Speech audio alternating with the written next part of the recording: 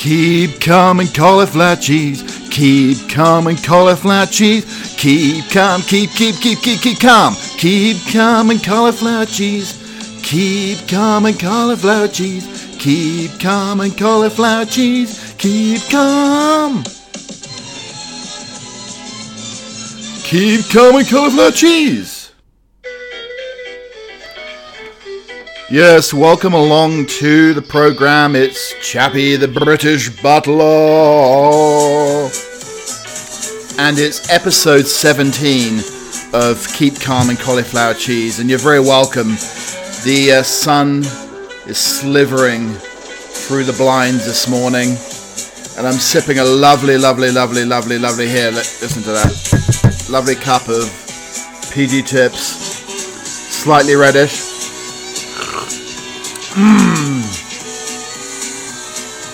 Oh, that's really Butler petrol. Absolutely wondrous to be here on this Saturday, 1st of August. It's an absolutely spiffing time of day for a butler. I can starch all the collars on the shirts, I can press them, I can start making the hollandaise sauce for the Eggs Benedict.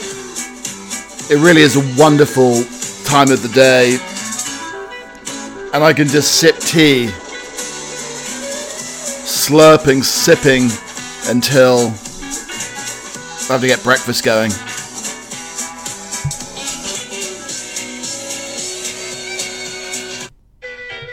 So some of the things we may or may not be talking about today on the program. Rewind to the 1980s as sales of cassettes surge. There's a cellar craze. It's sending wine lovers on the spiral. A kangaroo is in the hop in Florida, but it won't be jumping bail. And then we have How to Boss a Barbecue, Tom Kerridge's expert advice for grilling and barbecuing. Why fashion is all going French this summer in 2020. And how are we helping the rescue dogs deal with depression? Order, order. Sir Lindsay Oil's parrot is a speaker. And how I love Johnny Depp's elegant silk face mask. We're also going to be having a wonderful game of Medieval Axe Tinder, also known by the show's name of Terrible Tincture Tinder. We're going to be looking into some East Anglian pub games, some traditional East Anglian pub games, which I think you may find fascinating. One of them called Dwyle Flonking. There'll be some fireside ghostly butler tales. My dearest dastardly uncle is not in France at the moment, so there'll be no tales of the Campagna. He's actually sipping a couple of jars of Newcastle Brown as we speak. So he won't be on the show this week and maybe for the next couple of weeks here. But we will be having some Scallywag Darts where we delve and drill into the most heinous, hideous crimes from the tabloids in the week and see which missing the board, which are a bullseye, which are triple 20, and which are Chappie's special prize. So we love delving into nostalgia and the bygone age. Well, cassettes really do feel like the bygone age. The rewind to the 1980s as sales of cassettes surge. They were never ever as cool as vinyl, but they were perfect for creating a summer mixtape for a teenage crush, recording the charts on a Sunday night. Cassettes are making a comeback. Britons are expected to buy more than 100,000 tapes this year, and this is the first time since 2003 when Dido's Life for Rent was UK's best-selling album on cassette. Figures from the official chart show 65,000 cassettes were bought in the first 6 months of 2020, twice as many as last year. Younger consumers are buying into their collectible appeal as they're done with vinyl, and they are also drawn into the retro 80s appeal with artists such as Dua Lipa in 1975 and The Weeknd, spoken about their influence on music and releasing their albums as cassettes. The surge in demand has led the National Audio Company in the United States to create their own manufacturing line for high-grade ferric oxide, a key ingredient at the magnetic tape for the first time in decades. Lady Gaga sold 12,000 cassettes of her latest studio album, Chromatica, since May, selling more copies on cassette than vinyl in the opening week. Now, can you remember the thing with the cassettes, and I love them, and I made my own mixtapes, and I recorded the charts and did all of that, but can you remember when the tape got stuck in the machine? I mean, this happened for VHS as well. I mean, many dodgy copies of certain movies were stuck in the machine, and you had to prize them out before anybody came home. But the actual cassette, though, often got stuck in the machine, and you had to like prize it out and then rewind the whole thing with a couple of pencils to get it back, and then it skipped over your favorite part of the music. That was an absolute disaster for any budding teenager who was trying to listen to Wham. So with temperatures surging, I think the hottest day in the UK yesterday. It's very, very hot this weekend, I think, across the southwest in the US, Arizona, parts of Texas, and New Mexico. I think parts of California are going to be absolutely stinking hot. So it's a perfect day to start grilling, to start barbecuing. And Tom Kerridge, who very interestingly, a lot of his restaurants, his Michelin star restaurants, are going back into work and they're serving again. And he had many bookings, and a lot of them cancelled. So he was absolutely furious with this, leading to a lot of commentators saying that they should actually take advance bookings and advance payment or a deposit before people go into the restaurants. Well, that's a talking point, isn't it? Definitely. But if restaurants can't survive, this may be the way forward. So Kerridge, early in the week, was talking about some of the grilling techniques that he uses and some of the efforts that he puts into place when he actually comes to the grill. He said you have to choose the right barbecue first. Anything from a disposable barbecue to a wood-burning fire bowl. He says it's all about knowing what each barbecue excels at. The disposable doesn't hold the heat very, very well. The fire pit is incredibly expensive with a metal ring around the outside that you can cook directly on. Like a planker, it's wood-fired. The wood heats up the metal, and then you can do slow cooking. I imagine that absolutely tastes fantastic with the wood burning smoke and everything else. And then obviously you've got your electric grill, your charcoal grill. The fuel, he suggests, he's not enamored by the instant light charcoal bags. He thinks you need to go slow and low. So the traditional charcoal, and it's an absolute pain in the arse to get those coals going. A little bit of lighter fluid to start the coals and warm up the coals here, and then you've got an absolutely fantastic situation where you can cook meats and vegetables for hours. How to avoid burning meat? Yes, you never want to burn your meat on an open flame, dear. Any amateur barbecuer knows that you should put your burgers over coals when there are still flames. You have to be patient and wait for the coals to go white hot. But Kerridge admits that you can end up with incinerated sausages. That's the biggest issue. When you put burgers and sausages, the fat drips down and causes the flames to make it all black. That's why, and it's a case, I think this is the adage across the whole of life: lower and slower, baby. Move your coals to the side. If you push the coals to one side, you can create this cooler area. This means you can cook things slower through the cooler area and finish off above the coals with the lid on. The heat will circulate from the hot areas to the cooler areas. How to use, and this is a big contentious point between the British and the Americans, it almost could cause another Boston Tea Party. Is it herbs or is it herbs? I think it's herbs. The lid is a fast route to flavour. Finish off with herbs. Throw on the rosemary at the end and then put the lid on. This creates a lovely smoky flavour. Or wood chips. Oak chips work well. Other woody herbs such as bay leaves, thyme also work very well. Rosemary is good with coals. It burns nicely. There's this lovely smouldering effect. It creates such a smoky taste. A few weeks ago, he cooked a T-bone joint for his family of 4. He cooked it slow and low and then seared it up hard and fast over hot coals. This sounds like a 1970s porno movie. The vegetables that work the best: purple sprouting broccoli, Courgettes, cauliflower, red peppers, all barbecue very well, Kerridge argues, because of their high water content.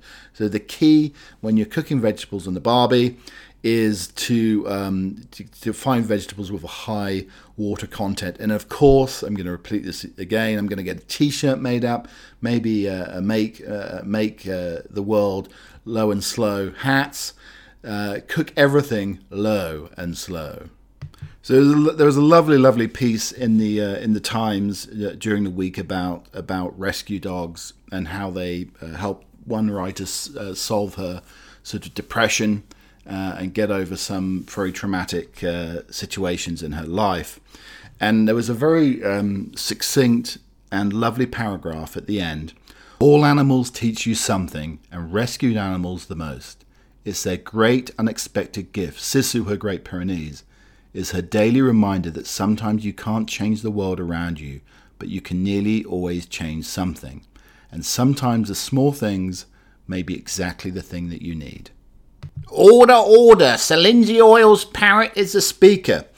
If you're travelling by train between London and Lancashire and hear a strange voice calling for order, order, or demanding that the doors be locked, do not be alarmed. It's probably Sir Lindsay Hoyle's parrot. Boris, the garrulous parrot and pet belonging to Sir Lindsay Hoyle, the Speaker of the House of Commons, has taken to repeating his owner's famous refrains while making the journey from Westminster to Chorley constituency. He explained, "I'll put the parrot down and you'll start shouting, 'Lock the doors, lock the doors!' And people on the train start looking around saying, 'Who's shouting lock the doors?' They can see I'm not speaking, but then this parrot in my box is going, 'Order, order, lock the doors!' Sir Lindsay, who took over from John Bercow as the Commons Speaker in November, said he believes Boris picked up the phrases because his wife deliberately places the parrot next to the television when his owner is in the chamber. The Speaker makes the call for the doorkeepers to lock the doors to the division lobbies 8 minutes after calling for the vote in the chamber. An animal enthusiast, Sir Lindsay's pets include a tortoise called Maggie, Patrick the cat, Gordon the Rottweiler, and Betty the terrier. Along with Boris, named after the current Prime Minister, the animals travel with Sir Lindsay and his wife Catherine each week to spend the weekend at home in the northwest. They often go by car, but on occasions when the Speaker takes the train, squawks can be heard from the parrot's box. Even the pets go up and down with us. In fact, my wife's getting the car ready now. The tortoise will be going up, the Boris the parrot is going up, the Patrick the cat is going up, and the dog's already at home. Betty's already waiting for us when we get back, so we'll move the whole kit up north with us. The parrot Boris will be shouting away to us. His latest point of order, so we'll have lots of point of order going north. It'll be fun, the cat just ignores us. The MP of Chorley, who's been first elected in 1997 after running a textile printing business, last week he allowed a sniffer dog who checked for explosives following the London Bridge attack to sit in his chair as part of the sweep of the Commons and Lord Chamber. The spaniel called Poppy was awarded a K9 MBE for her work during the 2017 attack. I mean, I think you're going to hear Boris the parrot, "Order, order, the Prime Minister must be heard. No sleeping at the back there, Rees-Mogg. No blustering." I mean, you could almost get the parrot sort of trained. I think it'd be a fantastic thing to do. Trained in a very, very, very lovely English accent. You could train the parrot. It could be great for GPS. Turn right, take the hurt shoulder, turn left at the fork. It could be fantastic for phone sex lines. "Oh, there we go. Don't stick it in there, Oh, no, wrong place. Oh, no, yeah, be careful. Oh, take it easy." And then, of course, maybe along the same lines, you could have London Underground. Mind the gap between the train and the platform. Mind the gap. And again, it could be back to the porno again. Mind the gap. So all the legal talk in the last few weeks has been this Johnny Depp, Amber Heard court case in London. Now, I've noticed that both Depp and Heard have fabulous face coverings. In the days when we all have to wear masks, we should all wear masks, I think it's absolutely essential that you cannot drop your whole fashionista sense when it comes to wearing the mask. And I think they've got some absolutely fabulous face coverings. Now, I think Johnny's is a very trusty sort of antique type of silk neckerchief that he's using. He's sort of wrapping it around. I think Amber Heard's using the same type of thing. I think hers is more of a pastiche of red. And I think they look very, very classy. I mean, the surgical masks look absolutely awful. Some of the homemade DIY efforts look awful. But I tell you, this is the way forward. I'm going to go and buy myself a silk scarf, wrap it round many times, and then you've got some sort of haute couture type of face coverings there. So there's a delightful book about those bygone summers of yore, back in the 1950s, 60s, up to the 80s. And it is absolutely superb by Jacinda Maxine Graham, and British Summertime.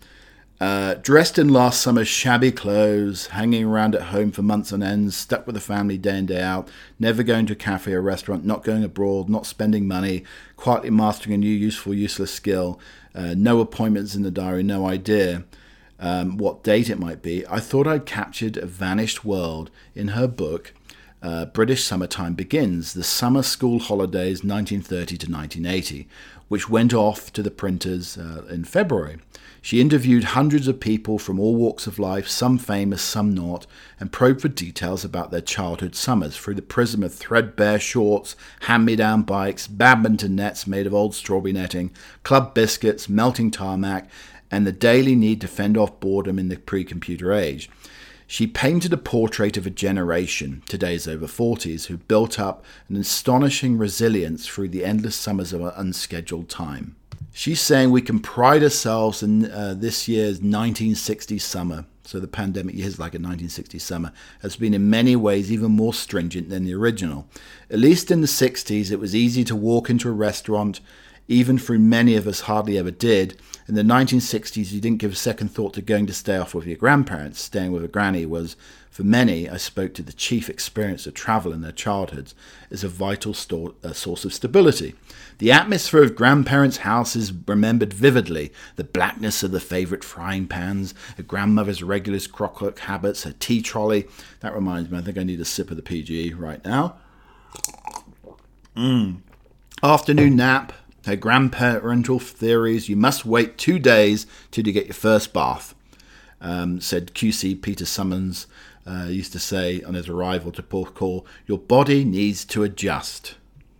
So this was before the days of package holidays to the continent. John Mullahan, now a professor of English at UCL, begged his mother if they could go away. Please, can we go away this year? When he heard that some of the boys in the primary school's class were getting ready for their first package holidays to Mallorca, while his family were just going to Shingley, Suffolk as usual. His mother replied, darling, it's going to be vulgar.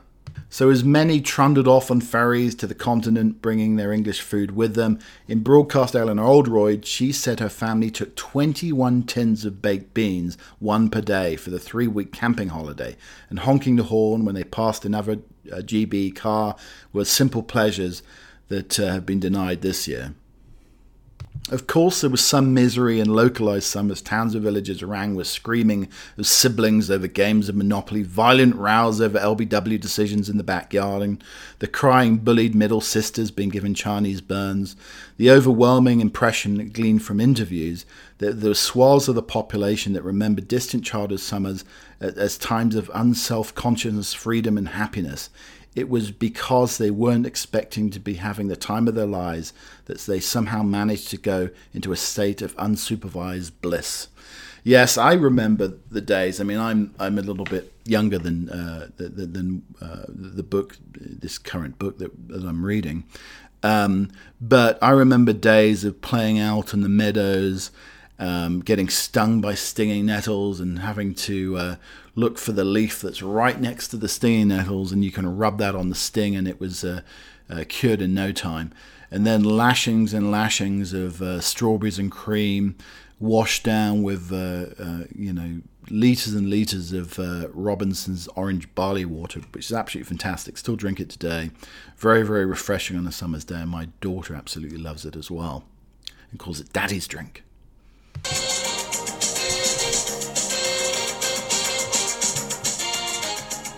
Yes, I think it's now time for a little game of terrible Tincture Tinder, our medieval Tinder game. So this week's contestant is Henry VIII.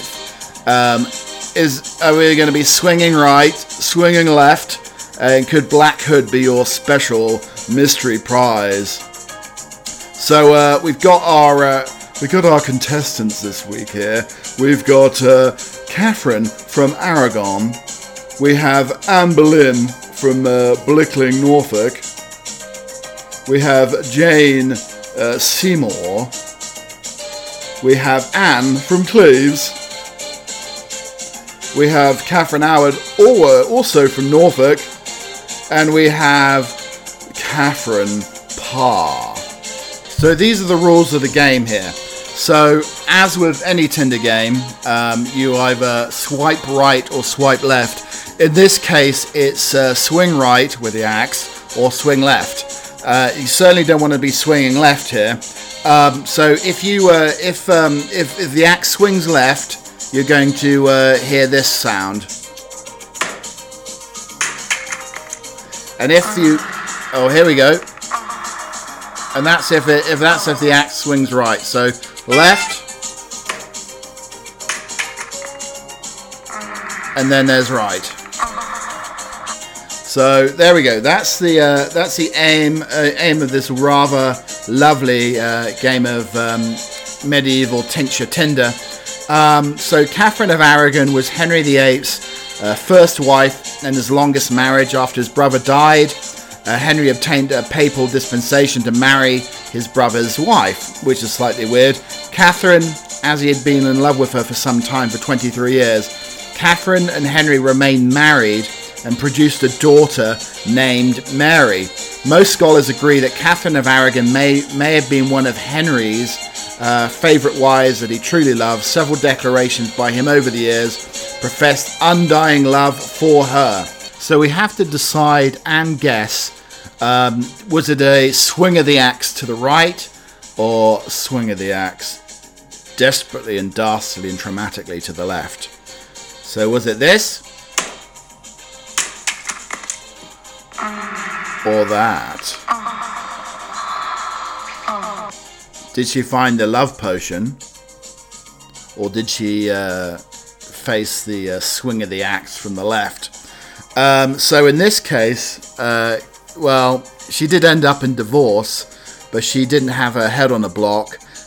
So she did finally find the love potion. As I said, Henry did love her for many, many, many years afterwards.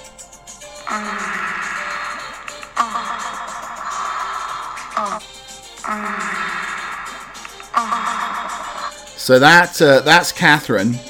So we go back to our fabulous contestants here. We have Anne Boleyn from Blickling. Anne became one of King Henry VIII's wives after her own sister had been tossed aside. Mary Boleyn had an affair with the king during his marriage to Catherine of Aragon and had been dismissed after consummating their union. Anne, hoping to avoid the same treatment as her sister, refused to become Henry VIII's mistress instead, telling him he had to court her and marry her and bed her. Being denied the object of his affections eventually drove Henry to break from the Catholic Church and begin his own. Henry VIII appointed the Boleyn family's chaplain as head of his new church, the Archbishop of Canterbury, and wed Anne in a secret service. The Catholic Church began to move against Henry VIII. Anne Boleyn proved invaluable for the newly established Church of England, as it was aligned with the family she was aligned with and with the king, and the Church of England fell under Henry VIII's command. Despite being named Queen Consort of England and bearing a daughter to Henry VIII, there was soon trouble in paradise. Anne's inability to bear a son, rightful male heir to the throne, proved to be her downfall. Henry VIII soon lost interest in her.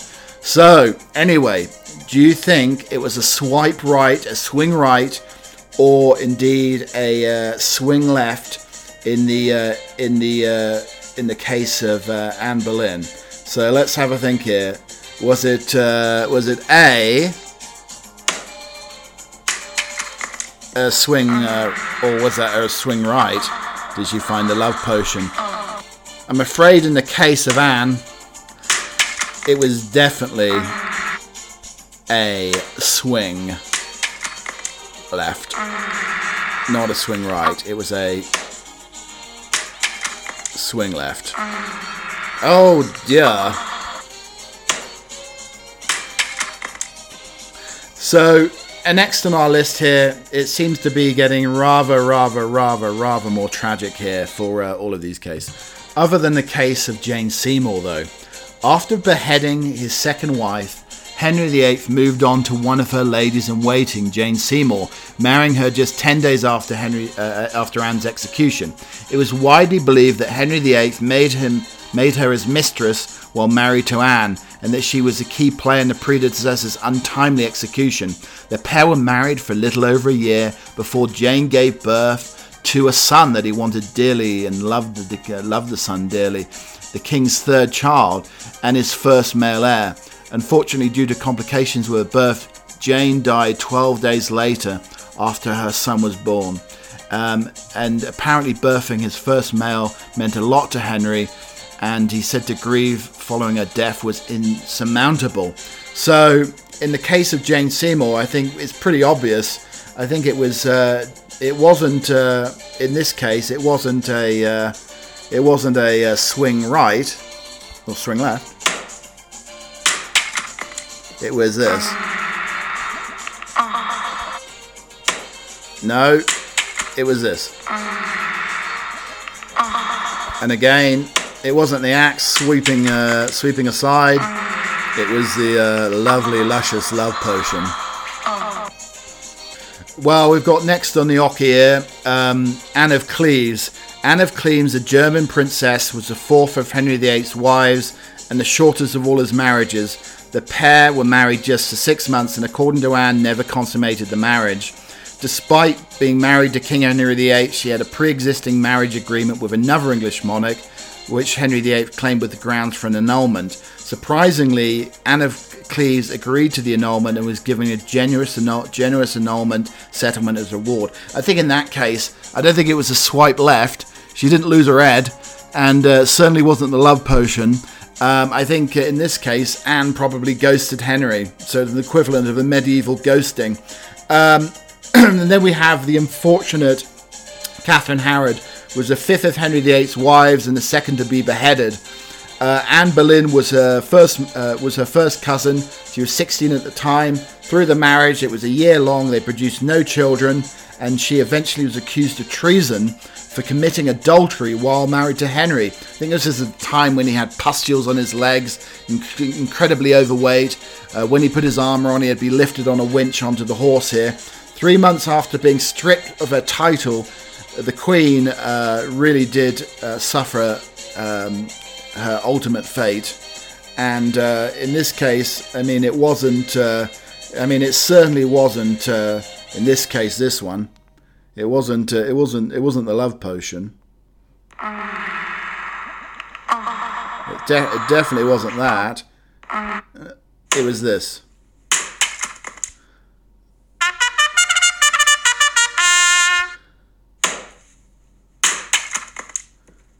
Poor Catherine followed Anne's fate, and I don't think certainly wasn't a love potion swing to the right. It was definitely the more fatal swing to the left.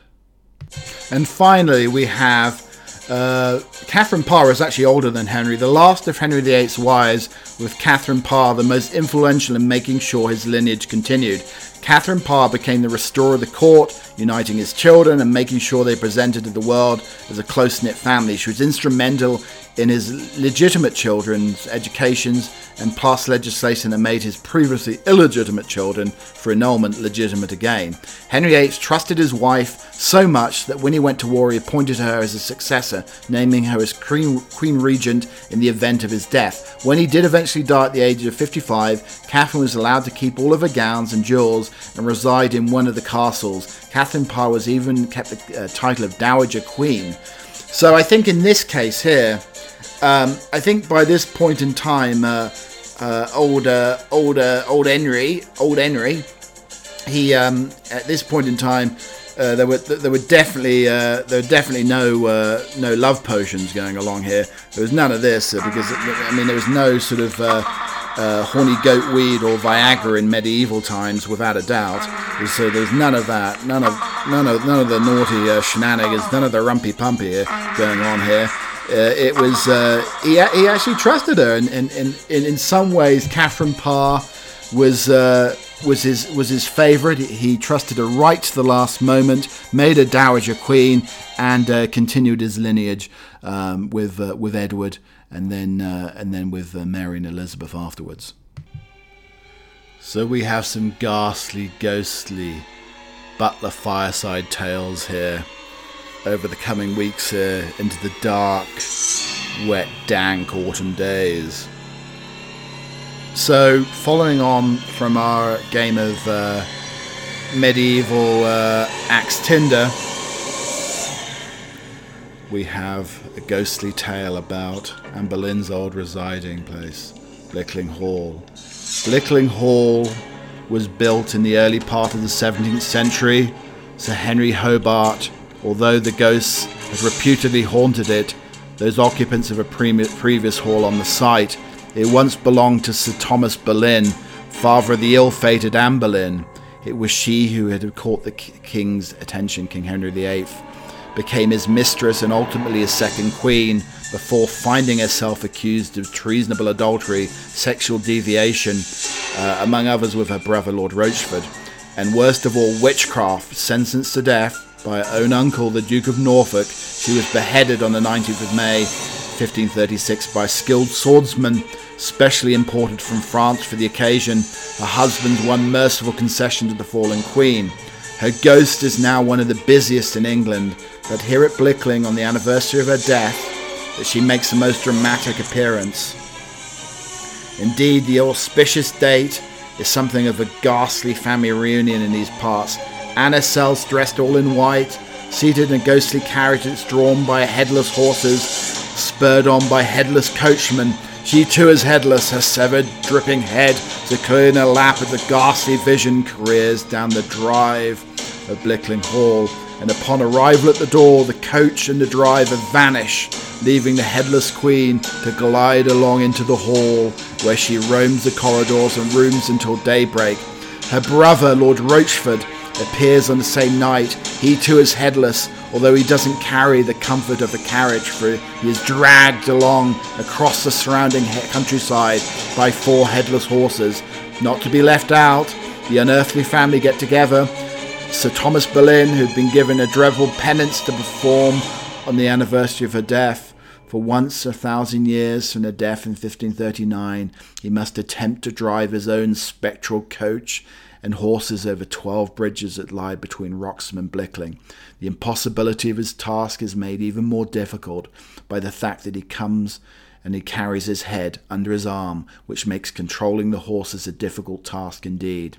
The final spirit to haunt Blickling is thought to be that of Henry Hobart, who died of the wounds of his horse following a duel in 1698. It is reported that his dying groans still echo down the centuries from time to time, chilling the blood of all that hear them.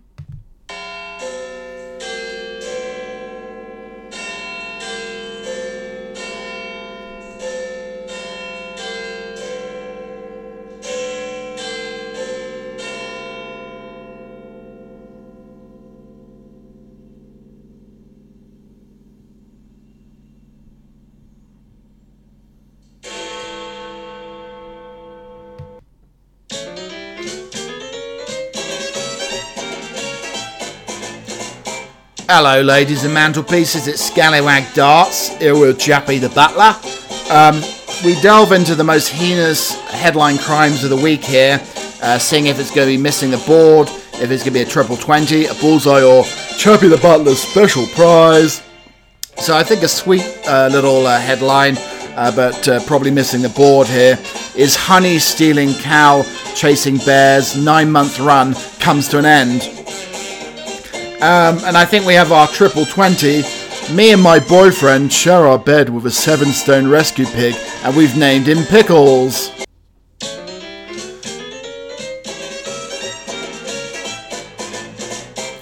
And I think we've got our bullseye of the week here. Woman casually wears KFC box as a face mask. So a woman's using a KFC box of chicken nuggets, I presume empty ones, or maybe she leaves them on for a little snack as she tries to avoid COVID. But you know what? I was thinking that I would love to have one of the KFC pot pies covering my face, all that buttery pastry covering the face, protecting me from the disease, whilst licking the buttery goodness would be rather delicious indeed. I think we need to stand up and applaud. We got Chappie's special prize on Scallywag Darts for the week.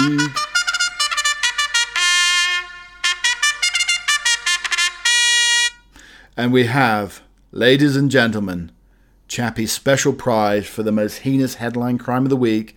It's an absolute delicious one here.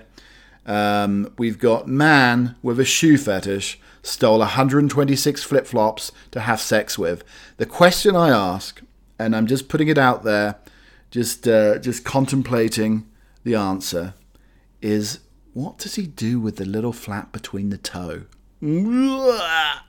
So thank you very much for listening to the episode of the podcast this week. We're going to actually have a bumper bonanza edition. We have so much material. The Butler researchers and Little Gnomes and Elves and Butler Gnomes and Elves have been doing lots and lots of research over the last week for the podcast. It's carefully and cautiously put together over the course of the week. All the little inserts and everything between the starching of the shirts and the pressed collars and the eggs Benedict and the hollandaise sauce. So we've got a bumper edition, bonanza edition of the podcast coming up straight after this for your audio delectation and delight.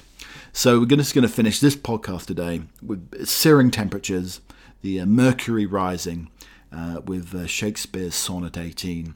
Shall I compare thee to a summer's day? Thou art more lovely, more temperate. Rough winds do shake the darling buds of May, and summer's lease have all too short a date. Sometime too hot the eye of heaven shines, and often in his gold complexion dimmed, and every fair from fair sometimes declines, by chance or no nature's changing course untrimmed.